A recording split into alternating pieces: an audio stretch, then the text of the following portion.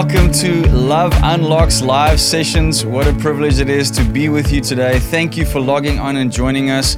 We usually do this once or twice a month on a Tuesday, and it's today time for Love Unlocks live sessions where we chat to amazing people about their testimonies, their stories of how God's love has unlocked their lives. One of the words we have been using in the world the most over the last year or so is the word lockdown, and I think all of us can do with a little bit of unlocking in our spiritual lives and our personal lives, and that's what these stories are all about. It's to bring encouragement and inspiration, and hopefully you can learn from what someone has already gone through and apply it to your own life. So I hope and trust that today you will, through this conversation, be encouraged, be inspired, and also be drawn into something that you may have never thought of going into, and we'll get into that just a little bit later. But thanks for joining us. This program, this interview, this podcast is brought to you by our ministry called Love Key, and at Love Key we believe that healthy families build a healthy nation,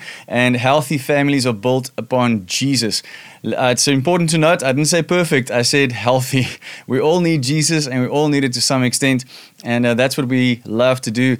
Last year we planted a church. Love Key Church is now going, and it's so exciting to see what God is doing here locally. We started a church in Somerset West. We've been online a few times, but we're excited to see what God is doing through our church, and we believe that it's very important for people to encounter God, to align with His purposes for their lives, and to reign in life like Paul says we can, and to help others to do the same. And that is our heart, that is our focus. And even through these conversations on Love Unlocks, we want to see that happen. So my prayer and my hope is that today you will have an amazing encounter with God that will help you to align with His purposes for your life so that you can reign in life and help others to do the same. So thank you for joining us. Please tell us where you are logging in from, where you are listening from. We would love to hear that. We already have a few people here saying, someone from Port Elizabeth, from Meyerton. So great to hear from you guys. Thank you for joining us. Shirley says she's from Pretoria. Welcome, Shirley. It's so great to have you here. What a wonderful privilege. Today, I have the awesome privilege of chatting to an amazing man of God that I had the privilege of meeting a couple of years ago when they were here in South Africa.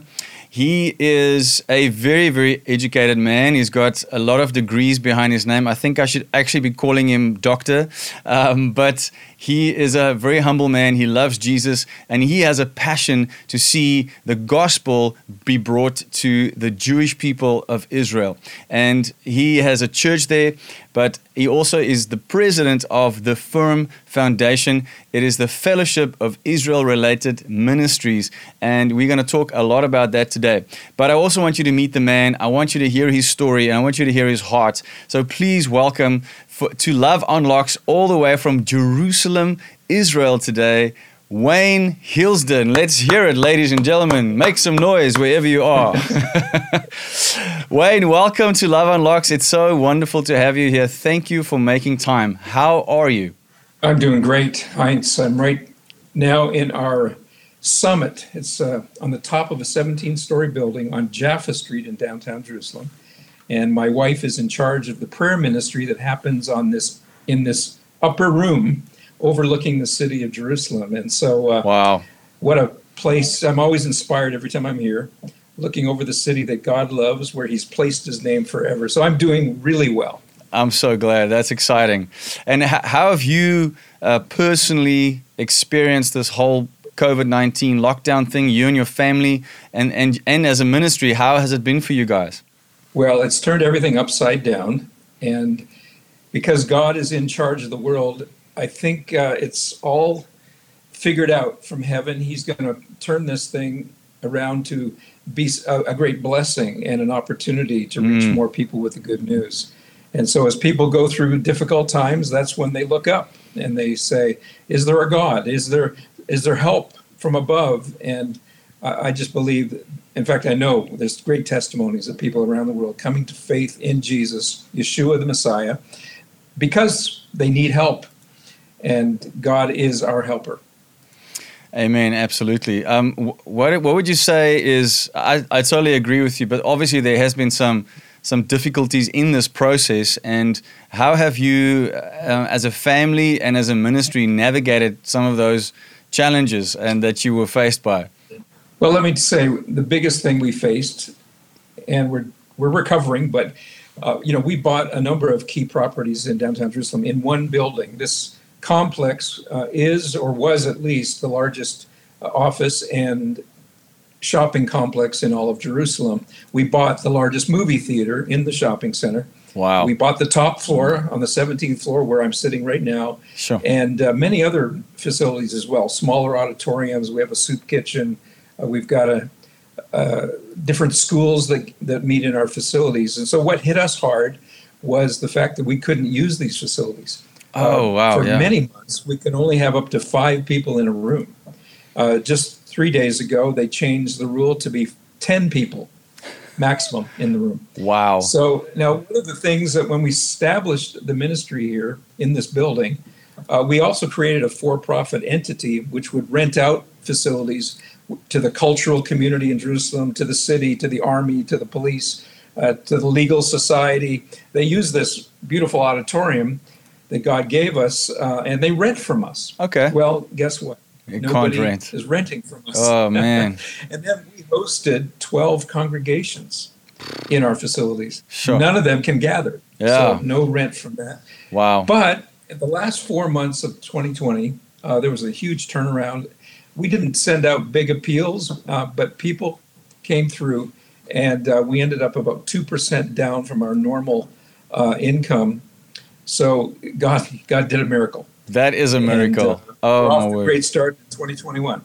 Hallelujah. Well, may that be an encouragement to any pastor or leader struggling with similar challenges out there, because that's been a very big reality for a lot of people, is how to the financial, impact of that has been really, really hard. And I think, and also just from a church point of view, we miss gathering and doing it properly. I mean, 5 only and then 10 only, that's hectic. We're at 50. You can gather 50. We had it was a little bit more lenient a while ago, but then we got hit by the second wave and they had to pull it way back, and now they've kind of trickled it back so 50 can meet. But it's challenging. I mean, for big churches that are used to gathering thousands, especially, it's a big challenge. But like you say, we learn, we adapt, we grow, we figure out ways. I'm always reminded of the scripture where Jesus says, "In this life, you will have trouble." But take That's a heart. great promise. But yeah, it's like one of those, like, I don't want to read that scripture. But it does end with a promise. Take heart, for in me you will have peace, because I've overcome this world. And so we can always hold on to that and just trust that God will lead us in that.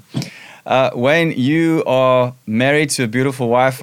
I think I met her when you were here. I think you both were together. Well, you said she was beautiful, so you must have noticed. Well, I also have this picture of you guys. So yeah. There's that. But I would, for us at our ministry at Love Unlocked, we really value marriage and family God's way.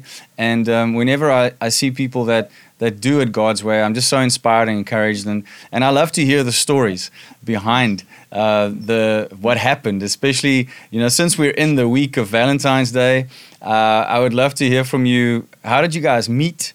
How long from meeting till you popping the question, and how long have you been married? Please tell us a little bit of your story. Okay, well, we're Canadians. Canada's a big country. My wife was brought up in Alberta, in the west of Canada. Wow. I was brought up in eastern Canada, and even though we were in the same country, we were 3,000 miles apart, 5,000 kilometers apart. But wow. We met in just 3 days before Christmas, 1976. Sure. And I was in university. She was working for a television ministry as a music director. And I happened to be at a church where she was also part-time as the worship director of the church. And I was in a band playing electric guitar. Oh, yeah. And I noticed her, and I asked one of the guys in the band, "Who's that girl sitting there?" Yeah. He told me, you like black music?" I said, "I love it." She said, "I've never heard a white girl play black music like she does. She's amazing." And what she did was she introduced herself after the program, and she tells me now it wasn't that she was interested in me. It was just when I was introduced, she heard my name. She told friends of ours. She had heard about me. I had heard about her. We spoke for 5 minutes, went home and talked with my brother that evening, and I said, I just met the girl I'm going to marry. Wow, that's amazing. Yeah. How would you explain that feeling to someone that's single and looking for the right person but haven't found them? What is that feeling like? Can you explain it in words? It's kind of difficult, but I can't explain it, and I think I'm a rare bird. I don't think it's happened to too many people. But, okay. It was just a download from heaven. It really you just was. know. Yeah. Okay. Yeah. All right. I just knew. Now, she didn't know. Oh, okay. Yeah, so like about a week later, I got the courage up to call her and ask her if I could take her for dinner. And she said, well, it's just before Christmas. I've got a cantata that I'm part of. And then I said, well, what about the next evening? She said, well, I'm attending a Christmas concert at another church. And finally I said, what are you doing all next week? And she ran out of excuses. And she ended up saying yes. And I'll tell you, first date, she knew I was the guy as well. So. Oh, wow. And then she went out to her parents at Christmas, thousands of kilometers away, and I went to a conference in Chicago area. And when we got back together again, it was like we knew this is it. And you mentioned Valentine's Day. Yeah. Our official engagement was on Valentine's Day, which is only, a month and a half after we met. Oh, wow. Okay, so that was pretty quick. And we were married 6 months from the day we met. I love that. That is so cool. It's great, but I'm not sure I would tell other people to do the same. This was, I have no regrets. I'm just saying that, Yeah. We were a little unusual. Okay, all right. No, my story with my wife is similar. So we were also I didn't know her for a year before, but once we knew, then it was quick. It was like 2 months engaged, and 5 months later got married. So I had a pastor who told me you're only engaged for as long as you need to plan a wedding. You don't need to be engaged for a long time. Just plan the wedding, get married, do it the right way. That's awesome. Oh, wow. Thank you for sharing that. You've got 4 boys, and 3 of them are married. Are they near you? Do they live abroad? What's the situation there? Yeah, 2 of our sons are here in Israel. We've got a son who's married and has 3 children here in Jerusalem. He has a company. It's film, video, and doing a great job with that. And then I have my oldest son who is in Tel Aviv, and he's in full-time music and worship ministry, writing music, producing albums for other people. And he's married to a Polish girl from Warsaw. Oh, wow. And sadly, and this is one of the outcomes of the lockdown, is he came back from Poland to be here to write some new music for a new album with his band, and was supposed to invite his wife officially through the government to get her here. Yeah. And then they intensified the lockdown, shut down our airport entirely. It's still shut down. Man. Except for emergencies. That's the only use of the airport. So she's stuck back in Warsaw and he's in Tel Aviv. Yeah. Hectic. And how long has that been now? A few months? It's about a month, yeah. Okay. But it doesn't look hopeful for the next probably month or 2 either. Okay. Now she's got a business there. It's amazing. She started a company about 4 years ago with another young lady, and it's called Balagan, and it's a fashion company, and they won top of brand of the year last year for Poland for fashion, and it's a pretty amazing company. Wow. The word Balagan means chaos, and it's what it means in Hebrew, and it also means that in Polish. And, no way. But it's, yeah. That's interesting. Yeah, if you want to check out the website, it's balaganstudio.com, I think. Yeah. Awesome. Thank you so much for sharing that. That's awesome. One more thing I wanted to ask you about the family. I think that it's always interesting to ask this. So when you think of your wife, what is the first word that comes to mind? talented, gifted. Okay. Yeah, because there's the music side and okay, so cool. All right. Well, she's talented in so many ways. It's not just the music. Okay. She doesn't have a degree after her name, but she's a phenomenal architect. What? And interior designer. In fact, right next to me, probably 10 meters away, she's painting a wall here in our Summit Prayer Center. Wow. Okay. And redesigning the space. And Amazing. she's taken old homes of, 80 years old, 120 years old, recreated them, added floors in downtown Jerusalem. Yeah. Just on the side. Sure. That's amazing. I'd love to see that, man. Must be beautiful. Yeah. So you have, as I said earlier, you have a lot of degrees behind your name. You're a real gentleman. Some say I'm dying by degrees, but anyway. You're a real gentleman, the way that you carry yourself. But I know that all of us, at some point, we have these moments where things just don't exactly go our way, and we have embarrassing moments. And I have to ask all my guests this question, so I'm sorry to do this to you, but do you have a most embarrassing story that you can share with us? I have a very recent one. Okay, about 10 great. minutes ago. You see this cup here, this plastic disposable cup? I went to the cooler and got it, and I brought it to get ready for this interview. And I noticed there was a crack, and then suddenly I looked at my shirt. It's starting to dry now, but you can see maybe how bad it is.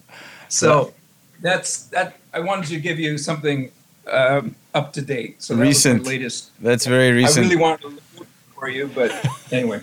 Well, luckily we can't see that, and that's a bit of a cop out, Wayne. I'm going to call you on that. I need something that happened on a stage or in front of other people. Okay, I will tell you something if you want. You really want to? I do. I invited a lady, a very famous lady. I won't say her name because it's more embarrassing to her than it is for me, but I was embarrassed as well. And she preached for us, and she went up on this platform, and she decided she would kneel down and pray before she preached. Now, this lady she would have been in her mid-70s at that time. She's now in her late 80s. Okay. Still preaching. Amazing lady. Now everybody's guessing who this person is. She got on her knees to pray. She went to get up to preach, and she fell on her back, and her feet went up like this. No. And I rushed up on the stage to pick her up off the stage. And that was a little embarrassing. Oh, man. And did she recover? And then I was at a conference. We were both speaking at a conference in Philadelphia in the States a year or two after that. And all the preachers before the service all got on their knees to pray. And as she went down on her knees, I said, do you really want to do this? Are you sure you want to go on your knees again? That is funny. Oh, shame. Man, that is hysterical. But those things happen, and we have to just, move on and push through. That's awesome. Wayne, you have done so much with your life already. So many amazing things that you can look back on and say, wow, that's awesome. I'm so grateful to God. With what is left of your life and what you... That doesn't sound like I got much left. That sounds terrible. Anyway, let me put it in a different way. Sorry, I didn't mean it that way.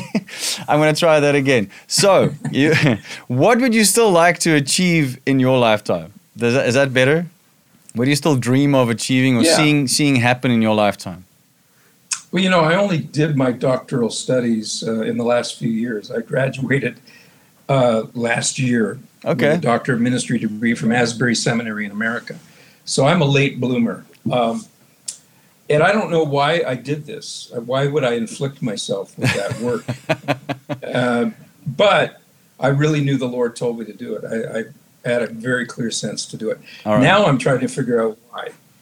And I'll tell you what I'm very fascinated with right now is getting into the scriptures and getting behind the text, looking at the biblical Hebrew of the Old Testament in particular, and digging out gems from the cultural and historical and geographical background of the text, as well as the actual Hebrew words themselves. So I've always had a passion to help leaders, especially preachers and pastors, and I want to develop maybe a podcast where I will share some of those nuggets. And Great. In fact, I know you're using a great piece of software called Ecamm. I do. And I started learning Ecamm about 7-8 months ago with the idea that I would start this podcast, and have not done it yet. And there are a number of reasons why I couldn't do it. But now I'm inspired again, seeing how you use it, and it's great. And so I don't want to promise. I hate making promises I can't keep. So, but I'm passionate about it. Spending 3 or 4 hours a day in the Word, in the Hebrew text. And already tomorrow, I've got 3 other guys that are part of our firm team that I'm going to be sharing some of these insights with them. So I'm practicing on them. They're my guinea pigs. And then if it goes well, I'll open it up, maybe on YouTube or That's great. Yeah. whatever platform works best. Well, the great thing about a podcast, it can just be audio, at first, and you can Yes, later do that's true. camera. So I look a lot better on audio. So what do those guys say? You've got a real face for radio. No, listen, I think you work great on camera. I'm just saying, if you want to start slow, that's a cool way to start. And you can even record the session you have with those guys, and who knows where it can go. But that is something I would personally be very interested in. I think it's amazing to learn from that. And so that's amazing. So I want to get into your testimony, your story. I would love to hear how someone from Canada ends up running a church, a Christ-centered church in the middle of Jerusalem, and also have this massive ministry that influences the Israel for the gospel. How did that all start? How did you meet Christ? Please tell us your moment of salvation and some of the significant landmarks for you in your spiritual journey. Well, I grew up in a pastor's home, and my parents were model parents. They loved each other, and they loved me and my brother. And at age 5, I was convicted by the Holy Spirit of my sinful attitude and sinful life. Wow, I hadn't age gotten on 5 drugs yet, but That's I was amazing. 5. And my mom saw me weeping, and she knelt down with me, and she asked what was wrong. And I said, well, I need to be saved. I need to pray that Jesus will come into my life. So, believe it or not, I've never turned back on the Lord in all those years. Wow. And I am 67, almost 68 now. So That's amazing. I used to think I had a crummy testimony. I really didn't get into drugs and other kinds of, crazy sins. But I do have a testimony. The testimony is God's faithfulness to keep me all these years. Yeah. And keep me into stuff that, would have lasting negative effects in my life. Now, how did we get to Israel? So I was a pastor in downtown Toronto, Canada. My wife and I, and she was the music director there. They only hired me because they wanted her as the music director. But anyway, I had this great you're boss, one, so. great pastor who really invested in me, taught me servant leadership, and which is the only kind of real leadership, biblically speaking. Amen. And so I just invested in developing a young adults ministry, which really grew and developed. And that older church with mostly gray-haired people became a pretty young church. And while I was pastoring there with my wife, a pastor in the area had a church north of Toronto. We were on a short vacation. We stopped on the way to the lakes at his church on a Sunday morning. He didn't know we were coming. He saw us in the crowd. He said to his wife, invite Wayne and Ann for dinner. Now, we didn't know each other that well, to be frank, and he was older than us. But we agreed to go for dinner after the service. And over dinner, he said, I just got back from Israel. I feel like God's called me to go back to Israel. I'm about to resign my church, and my wife and I are going to move there, and we're going to start a church in Jerusalem. And then off the top of his head, without premeditating anything, he didn't even pray about it, he said, would you and Ann come and help us start that church in Jerusalem? Wow. This is 1981. It's a long time ago. Wow. So it took us a while to get there, but when it was time to launch the church, we went and joined them to do that in August of 1983. And all it was a little Bible study in a small apartment. And I was the worship leader at the time, and we made a pulpit out of an end table with a stack of prayer books on it. And it was very primitive. That's amazing. And use what you have. Then we moved into the YMCA, where the congregation began to grow. And then we moved into the main auditorium, which was actually a concert hall where the Jerusalem Symphony used to record their concerts. They moved out. Their contract came in. We took over their contract and developed our worship center in a rented facility, which was a 600-seat hall on King David Street in downtown Jerusalem. Mm. And then the Lord gave us some clarity on what are we doing here? I mean, the only thing we knew was to start a church. That was about it. We didn't have clarity. About 3 years into our work here, the Lord downloaded to us that there were three things we should do. Number one is to plant other congregations, making King of Kings, the first congregation, kind of a mother to daughters. Yeah. And then secondly, to train up people for ministry, mostly leadership. And so we did that one-on-one, mentoring younger people. That eventually turned into a Bible college, which is now called Israel College of the Bible. And it's the main Bible college across Israel now, full-time. It goes all the way to the doctoral level. Wow. The doctoral degree is co-granted with Dallas Theological Seminary. Sure. And they have the most vibrant, effective digital outreach I know of in the world. It's called One for Israel. They've had now, I think it's 135 million views on YouTube of testimonies of Jewish people who have come to faith in Jesus. Yeah, I've watched some of those. It's so powerful. Yeah. Sure. Amazing. Yeah, so that started out of our office. Amazing. Way back. We don't run it anymore. It was early on that we turned it over to the local Israelis to run. Okay. And we just watch it from afar and are so excited about what God did. That's amazing. So, I was wondering if there's any link. Congregation. Yeah, sorry. I was going to say, number one was to plant congregations. Number two, train leaders. And number three is to be a catalyst for unity among all the believers in Israel. And of course, we didn't see like we were going to be over anybody. Yeah. In fact, we'll come under everybody and just try to help and bless and bring people together to get synergy so that we are more effective bringing the gospel to the nation of Israel. That's awesome. Is that where Firm kind of comes from? Is that where it has its roots? Is in that idea? Okay. Mm-hmm. Well, while we're on that subject, please tell us a bit more about Firm. What is it? What do you guys do? Yeah. What's the focus? We'd love to hear that. Yeah.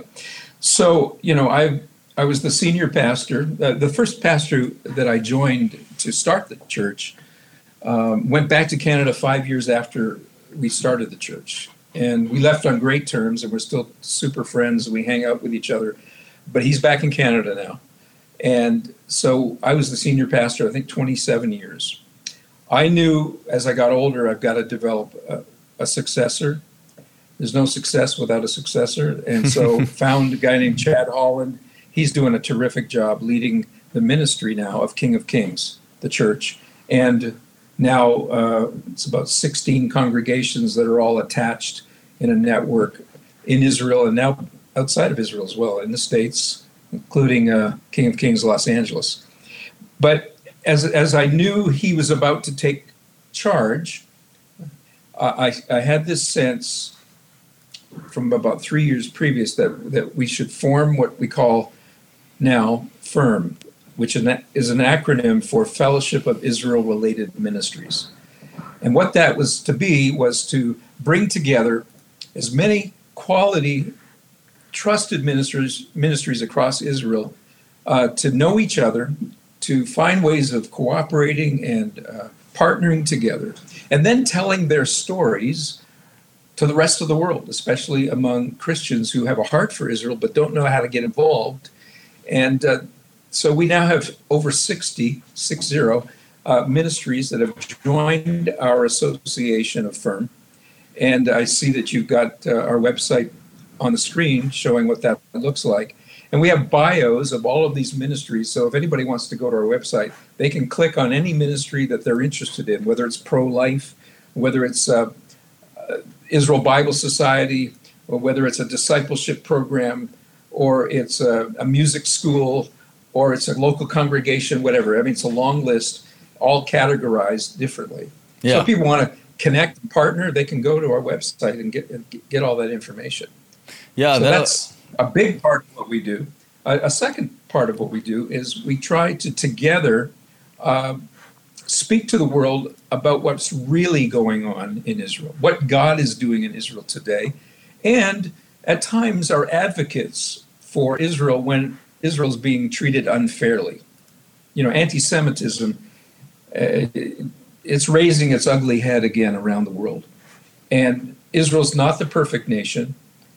No nation is. And often Israel is targeted, especially by those who hate the Jewish people and hate the fact that Israel exists in the middle of a Muslim-dominated Middle East. And so we do speak up and advocate on behalf of Israel as well. That's amazing. Sure.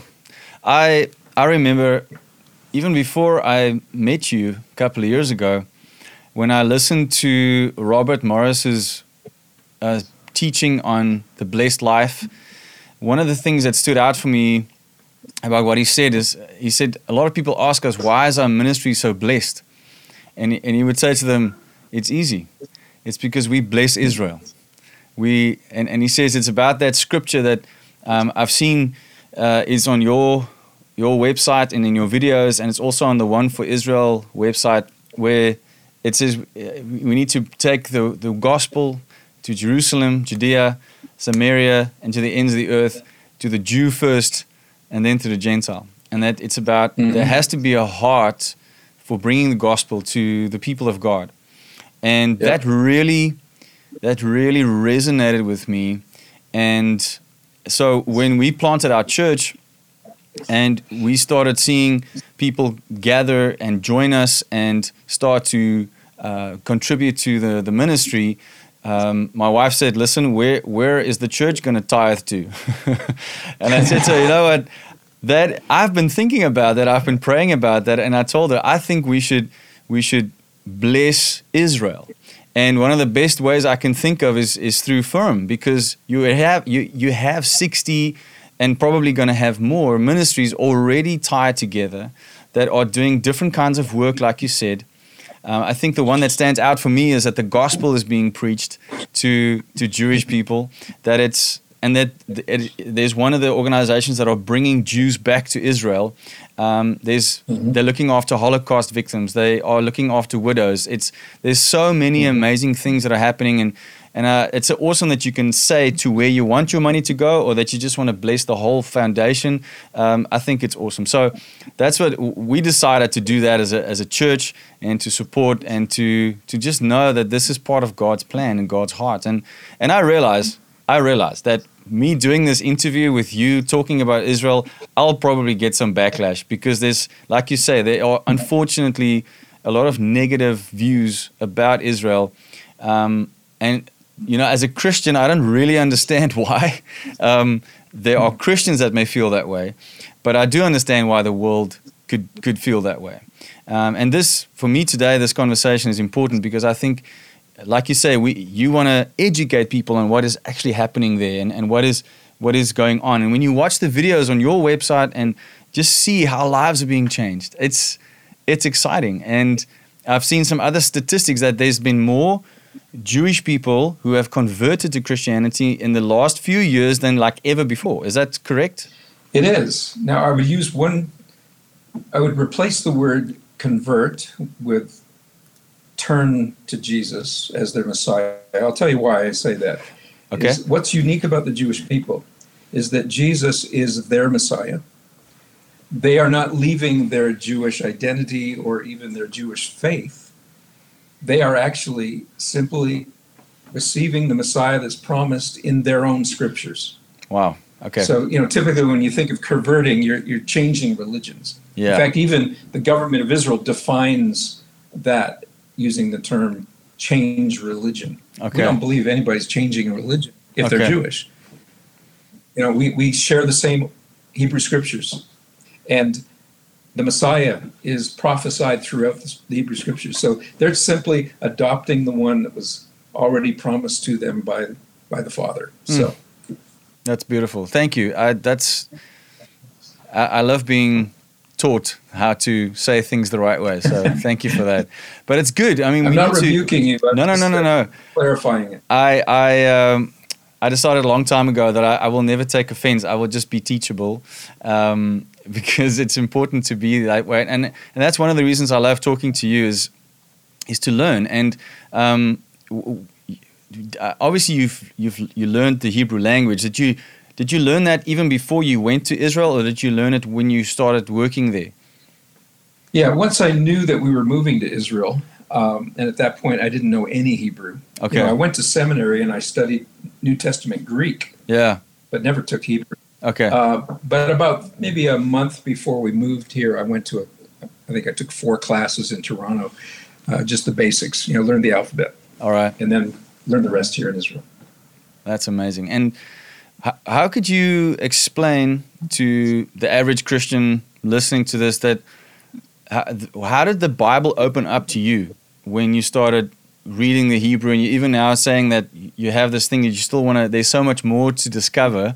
Can you explain to some extent how that felt? How did it open things up for you in the Bible? Right. First thing I want to clarify, and that is that anybody who reads the Bible in their own language is getting the basics of the faith, enough to be saved, enough to become a disciple and follower of Jesus. So I don't want to give the impression that if you don't know Hebrew, you're going to be deceived or that's good. Off track entirely. Thank you. Yeah. What it does is it adds a richness, it adds some clarity or correction maybe sometimes to some of the translations. Yeah. When you learn the language. Okay. That's what I would say. But I could talk about a word as simple as shalom. Okay. We translate that generally as peace. What you understand when you look at other words that are related to the same letters, the 3 letters of shalom, you see that it's not just peace or absence of trouble or war, but it's wholeness, it's wellness, body, soul, and spirit. It has more to it than what meets the eye. But I could give you many, many examples like that. No, I'm sure. I have a friend who is very, he's got a huge love for Hebrew, and he's been learning it for I don't know how long. And it's always great to chat to him and to the way he also shows you that. I think the big thing he showed me is that we tend to, in the Western world, and especially because of the Greek from the New Testament is the way he explains it to me, we tend to think more abstract, whereas Hebrew concepts are actually more literal. Is that right? Would you agree with that? What I would say is Greek thinking typically compartmentalizes ideas. Okay. You categorize everything. Just how we would outline a text or a sermon or a lecture, that's a very Greek way of approaching things. Whereas a Hebrew way of looking at the world is it all kind of blends together. Okay. That the physical realm, the spiritual realm, the soulish realm, it's all one piece. All right. You can't compartmentalize it. And when you think about the resurrection of Jesus and our resurrection that will come if we believe in him, when we die, our soul and our spirit goes to heaven, to the Lord, right, to paradise. But most people forget that until we have our bodies reunited with our spirits and our souls at the resurrection, we're not whole yet. So you're only getting a taste of the heavenly realm. It's when the whole body and the spirit and soul are brought back together that you get that wholeness. Oh, wow. So that's not a Greek way of thinking. The Greek way of thinking typically is that the body is actually it's material, it's negative. It's what you ultimately want is to escape the body and just be a soul. That's not the way the Hebrew mind looks at it. Everything was made by God and to be restored one day. It'll be a new kind of body, but it'll be still a body. And there'll be a material realm. Yeah. We think of heaven as being floating on the clouds and way out there. It's some ethereal, abstract thing. Yeah. But that's not what the Bible teaches. I mean, even Revelation has a Hebrew understanding of one day the Messiah is going to come. He's going to rule on literal physical land. And one day a physical Jerusalem is going to descend from heaven, replacing that city, but it'll still have a physical dimension. Wow, maybe the streets are going to be gold, which is nice, but it's not going to be just this ethereal thing. It's very material, and that's a Hebrew way it's God's way of understanding things. That's huge. That definitely rocks my understanding of things in a big way, and I would love to learn more about that. That's really interesting, and I'm starting to rethink whether I want to be cremated one day. just to be on the safe side. No, I'm kidding, but also I am kind of like thinking differently now. That's amazing. Sorry, what did you going to say? No, I was just going to say, if you're cremated, I mean, God has a way of, if he could make something out of nothing, if he could make Adam out of a piece of dirt, I think he can handle that. Yeah, I'm sure he can. But that topic on its own is very interesting, and I hope you do a podcast on that I can listen to eventually. It was a big problem, frankly, in the New Testament. Paul had to address it a lot. Oh, okay. Where people justified sin because,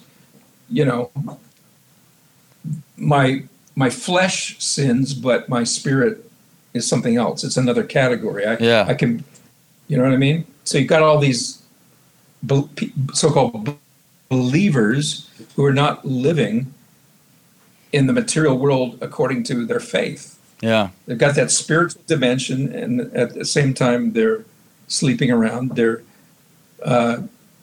being abusive, they're disobeying the word of God. It's a dangerous thing. Wow.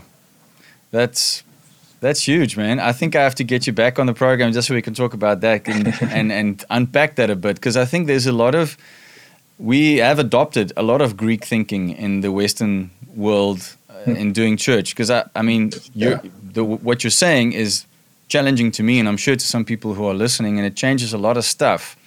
And I've always been interested about I don't want to get too intellectual, but when you read the Word of God and even different translations, there seems to be a few terms that are interchangeable, especially when it comes to mind, heart. Sometimes it's the one, it's the other, and where I would maybe say, it's spirit or it's soul, but now you say it's all one thing. So maybe that's why it seems a little all over the place, because it doesn't really matter what you refer to. Does that make sense, or is it? I think that's true. Okay. I think it's true. I mean, it's not that in Hebrew thinking that you don't recognize the spiritual dimension. Yeah. As opposed to the physical dimension, but you're not that, what should I say? You don't divide things up so rigidly. Okay. In the Hebrew way of mindset, it's a much more holistic approach. Sure. Okay? And, the New Testament really is very Hebrew in its ways. I mean, when it says in the book of James, and James was a religious Jew, he was quite orthodox, actually. Yeah. And he says straightforward. He says when you get sick, call for the elders of the church, right? Have them anoint you with oil, and pray for you to be healed. And it says, and that he will save the sick. Yeah. He will save the sick. You know that passage? Yeah. So here you got this idea of salvation with healing. Okay? Sometimes we think, there's physical healing, and then there's emotional healing, and it's all one, really. And just after that passage is the famous one where it says, confess your sins to one another so you can be healed. So it's physical, right. It's the it's the physical Yeah. healing, then there's the sin healing, and then there's, so I also read that in context, and I was like, oh my word, this is, you actually have to see this all together. And it's powerful. And Yeah. it says, the one who was anointed will rise and be healthy, or be saved. Sorry, be saved. Yeah, Yeah. that's powerful. Yeah. Whoa, I love chatting to you, man. I'm learning so much. I listened to one of your latest messages yesterday where you spoke about the shield of faith, and it was such a great way of explaining how that all fits together, referring to Ephesians 6, 1 Peter, or was it 2 Peter? I can't remember now. Didn't listen that well. It's 1 Peter. 1 Peter, yes. 1 Peter 2. And it was, I thought it was so amazing how he explained how important our faith is to understand it the right way, and how it's one of the most important things we have. I was wondering if there's a way you can quickly summarize the main point there for us, because I find that there's a lot of Christian terms that are thrown around, and not everyone, understands them the same way. It's like Right. faith, like salvation, lordship, Right. obedience. There's all these terms that we hear, but I don't always think we all understand it the same way or with the same biblical weight. And I thought that the way you brought faith home was really powerful. So would you mind sharing a bit on that? And then I would love people to go and watch on your King of Kings website the whole message, but maybe just for now, that could be a breakthrough thing for someone. Well, I listened to your sermon about a week and a half ago. And you did a great. Thank you so much. But, I've preached 2 messages from 1 Peter in the last month. So I'm not sure which one you are referring to. The one freshest in my mind is the one I preached 2 days ago. But I'm not sure that's the one you're talking about. I got into... So you followed up on a series. You in the beginning you referred back to one of your other pastors who started with 1 Peter, and then you continued and talked about the shield of faith.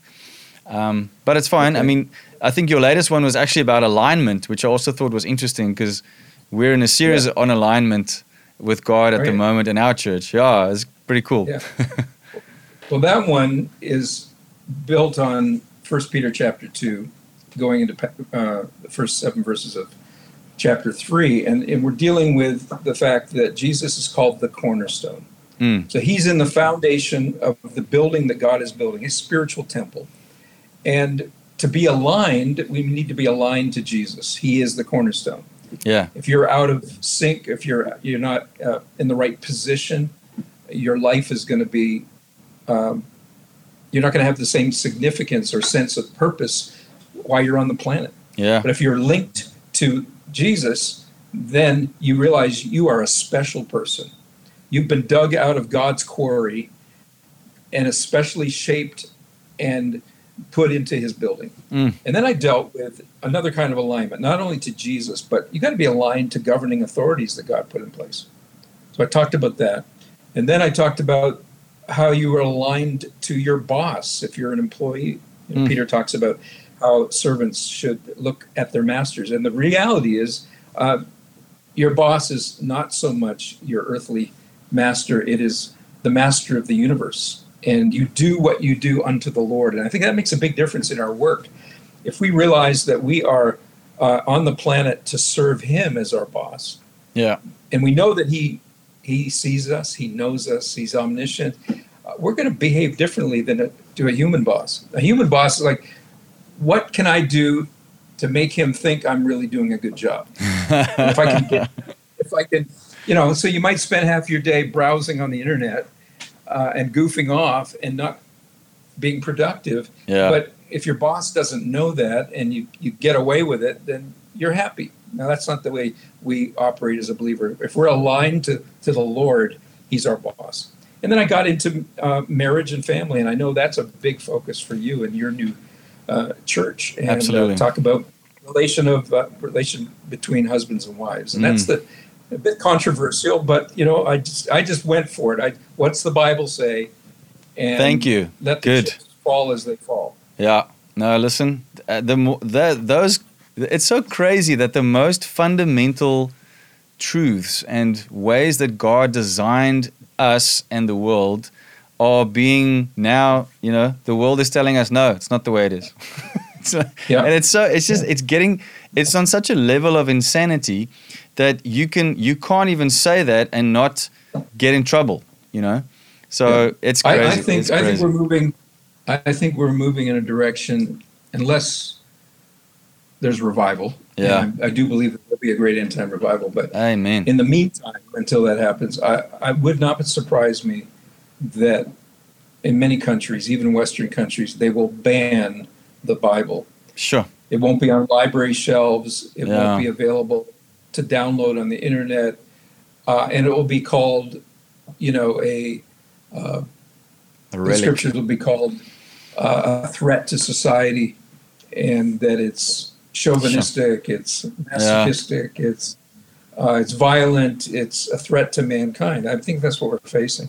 So it won't surprise me that we'll be like Peter, who lived under the reign of Nero, the worst emperor maybe in history, and end up being crucified. I mean, he was crucified upside down, if you remember. According to this historians. We're going to pay a price. Yeah. But you know what? History shows that typically people who preach the gospel boldly and end up in jail or end up in some kind of persecution are used by God to bring revival. Yeah. And the expansion of the kingdom. I mean, we saw it in China when, churches were banned back in the late 40s, 50s, 60s. And of course, now it's reverting back to that in many ways. But God used persecution to spread the good news. Amazing. So I think we're headed that way, frankly. Wow. I think it's going to be a lot clearer in the last days who's in the kingdom and who's not. Absolutely. It's going to be very unpopular to be a believer. Yeah. So, the only ones that will even admit that they're a believer are ones who really love Jesus. Sure. Not the ones who just hang on and go to church just because it's the cultural thing to do. Yeah. So it's going to become very important on that note for us to really know the Word of God by heart. Like we need to make that a part of who we are more than ever.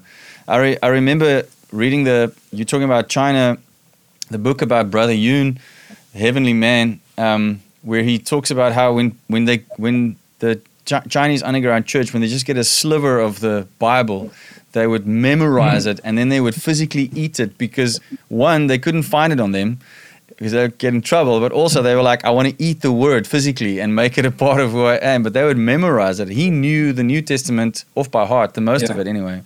And I think, you know what? we need to be ready. Let me just say quickly that before most people in the world ever heard of Wuhan in China, my wife and I were there and we were asked to preach at a conference there. Oh, wow. And, I'll tell you how embarrassed I was. You talked earlier about what's the most embarrassing thing that ever happened. Okay. I got up to preach. Yeah. And I thought, well, I'm going to, share with these people. They're pretty simple, mostly they're mostly people from the country, rural people, whatever. I get up to preach and I begin to read the text that I'm preaching from. They don't have a Bible in their hand, and they are saying it in Chinese with me simultaneously. They had memorized that whole text. Wow. And I'm thinking, they need to be teaching me. Yeah, that's amazing. So the stories are true. They really know the Bible off by heart. That is powerful. Sure. We are almost out of time, and I don't want to miss this last thing. I would love to, if I know it's difficult maybe to do it in just a few minutes, but Wayne, I would love to hear your heart to the church of the world, the church of South Africa. What should we be doing and focusing on, and how should we navigate this season that we're in? I think this season is the time for us to get close to God. In some ways, for some people, especially those who are on unemployment, can't find a job. Wow, what an opportunity to make the Bible and the study of the Word their job. Sure. I can tell you that in some of the ways we can't do the regular ministry we've done in the past. And it's given me more time to be in the Word. I mentioned earlier, I was spending 3 or 4 hours a day just studying the Word. Wow. And at times I felt a little guilty. I mean, I should be out there working. And then I remembered Acts chapter 6, where it talked about the apostles appointing deacons to handle a lot of the administrative stuff. And what did they devote themselves to? The Word. The Word and prayer. Sure. So I'm just devoting a lot of time to the Word and prayer. And I'm in our prayer room right now. And by the way, I don't know if this will work, but I could take my computer and actually take you to the window and show you the view of Jerusalem. That would be amazing. Yeah, let's do that in the end. Yeah. I would love to see that. Okay. So anyway, the challenge to every believer is to get locked down in the Word of God.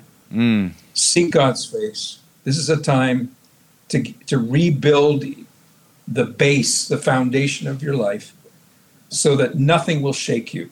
Yes. This pandemic is probably not the last global crisis we're going to face. Whether it's war or terrorism or another pandemic, we don't know what it's going to be. And some people have been shaken to the core and are not walking with the Lord right now because they were not prepared for this reality. This is the time to prepare for war. And I say war, not necessarily physical. We're always in a spiritual war, right? Yeah. We don't fight against flesh and blood, but against these principalities and powers in high places, and against the devil, who is a roaring lion seeking to devour us. So yeah. Get in the Word, get into prayer, and then once you're that close to the Lord, then He directs your path. He shows you clearly what your next steps are. What you can do after the lockdown. A lot of people are walking around in confusion. They don't know what's going on, but God has clarity to give to those who seek His face. Amen. So good. Sure. Thank you, Wayne. I want to ask that as a last thing we do today, that you will, can you show us Jerusalem? Yes. Like you offered? I'll do it right now. And then I'm in a little office next to our prayer room. My wife is painting. All right. Unless she took a break. Okay. I might show you that. Great. But I'm walking down the hall now. All right. Okay. And here is the eastern view of Jerusalem. Can you see anything? Yeah, we can. That's beautiful. Wow, look at that. Okay. So to the right of this big new condo tower, you can see the shiny dome of the rock. And behind that is the Mount of Olives, right? Oh, wow. Yeah, I see. That's very small, but I see it, yeah. Yeah. On a clear day, we see Amman, Jordan in the distance. Wow. About 6 in the evening, usually, as it's getting a little darker, we see 2 towers in downtown Amman. Amazing. Jordan. Amazing. So this is one set of windows, and then we have another set that looks toward the government offices of Jerusalem, which includes the Knesset, the Parliament of Israel. Okay. David's Harp Bridge in the distance, maybe. I don't know Yeah. if you can see that. Yeah, it broke up for a sec, but you're back. Okay. Awesome. Okay. And then just to the very far left is the Knesset. The lighting's not perfect, so you can't see it that well. But, and then we have an open balcony, and we go out and pray. And, we watch and pray. We keep our eyes open when we pray around here. I love it. And my wife's going to kill me, but I'm going to show you what she's doing right now. She's painting. This is our main upper room, prayer room. Nice. That's so cool. Prayer songs. I see Martin Smith on the screen right now. Yes. By the way, That's this is awesome. crazy, but Martin Smith was with us about 2 years ago for our Jerusalem Encounter Conference for Firm. Wow. And he got so blessed that he wrote me and he said, Wayne, I'm writing a new song. I want you to co-write this with me. No way. And so actually, he's got a song out there now called Firefall, I think it's called, or Fires Fall. Yeah. Wow. And, Are you the co-author? That's so cool. I mean, he did it just to thank me and bless me, and That's amazing. I didn't really contribute much. So that's amazing. Wow. Thank you for doing that. That was really special. I've only been to Israel once myself and Jerusalem, and it was such a powerful experience. I can't wait to go back. I can't wait for things to be open. I want to bring my wife, and we would love to visit you guys one day when it's possible. So trusting God for that. Wayne, thank you so much for your time. Thank you for investing in our lives, and thank you for what you do with Firm and with King of Kings. We just pray God's blessing on you. Would you please pray for those who are listening right now? And then I will end off with a prayer for you guys as well. Okay. And before I pray, just to say thank you for deciding that as you launch your church, you're going to bless Israel right from the beginning. And your gift arrived, and very generous and so grateful. Thank you. No, thank you. It's the least we can do. We wish we can do more as we go forward. So, yeah, thank you. Okay. So, Lord, we come to you and we thank you that you are on your throne. You are not shaken by what happens on the earth. Lord, you are far above the earth, and you built it. You know how to fix it.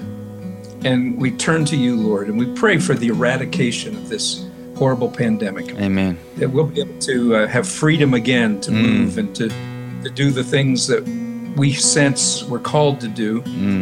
But Lord, thank you in some ways for this time where we can't do the normal things, but we can do some of the more foundational things, and that is to be in your word and in prayer.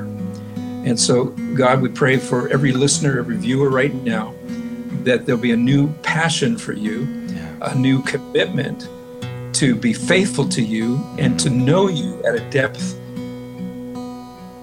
like never before. Amen. Yes. So that they will hear your voice and know your will, and be able to not just cope, not just survive during this pandemic, but to thrive and to accomplish great things.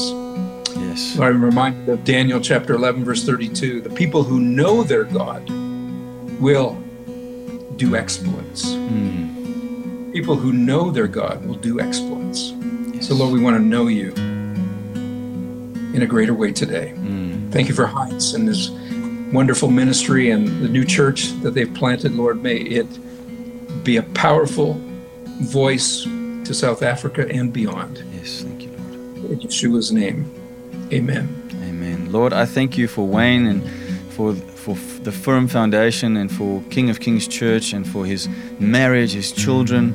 Lord, I thank you that you have raised up this man and have just put him in such an amazing position to be an ambassador for you in Israel, in Jerusalem, and to be busy with the work that he's busy with. Thank you so much. Thank you for his life, his mission, his purpose.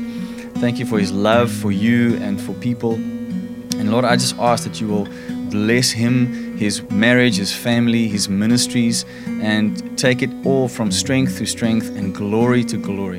And I thank you, Lord, that today this message went out and it touched hearts and touched lives. And I pray that you will connect the right hearts to these projects that they're busy with. And I thank you that there will be a huge reaction for people who want to align with what you are doing through the fellowship of Israel-related ministries and through the King of Kings Church.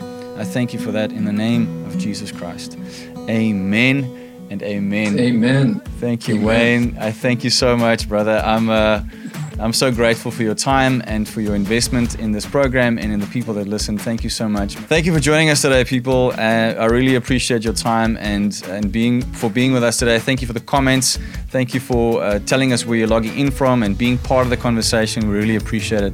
Thank you for joining us, and please go and like our pages, subscribe to our YouTube channel and the podcasts, and share with other people. We would love for this community to grow every day and for more people to come into these stories and into our messages of the week. So may God bless you and keep you. And please join us this Sunday again at 10 a.m. for our online church service. And make sure you join us for the next Love Unlocks live session. Thank you so much. Bye-bye.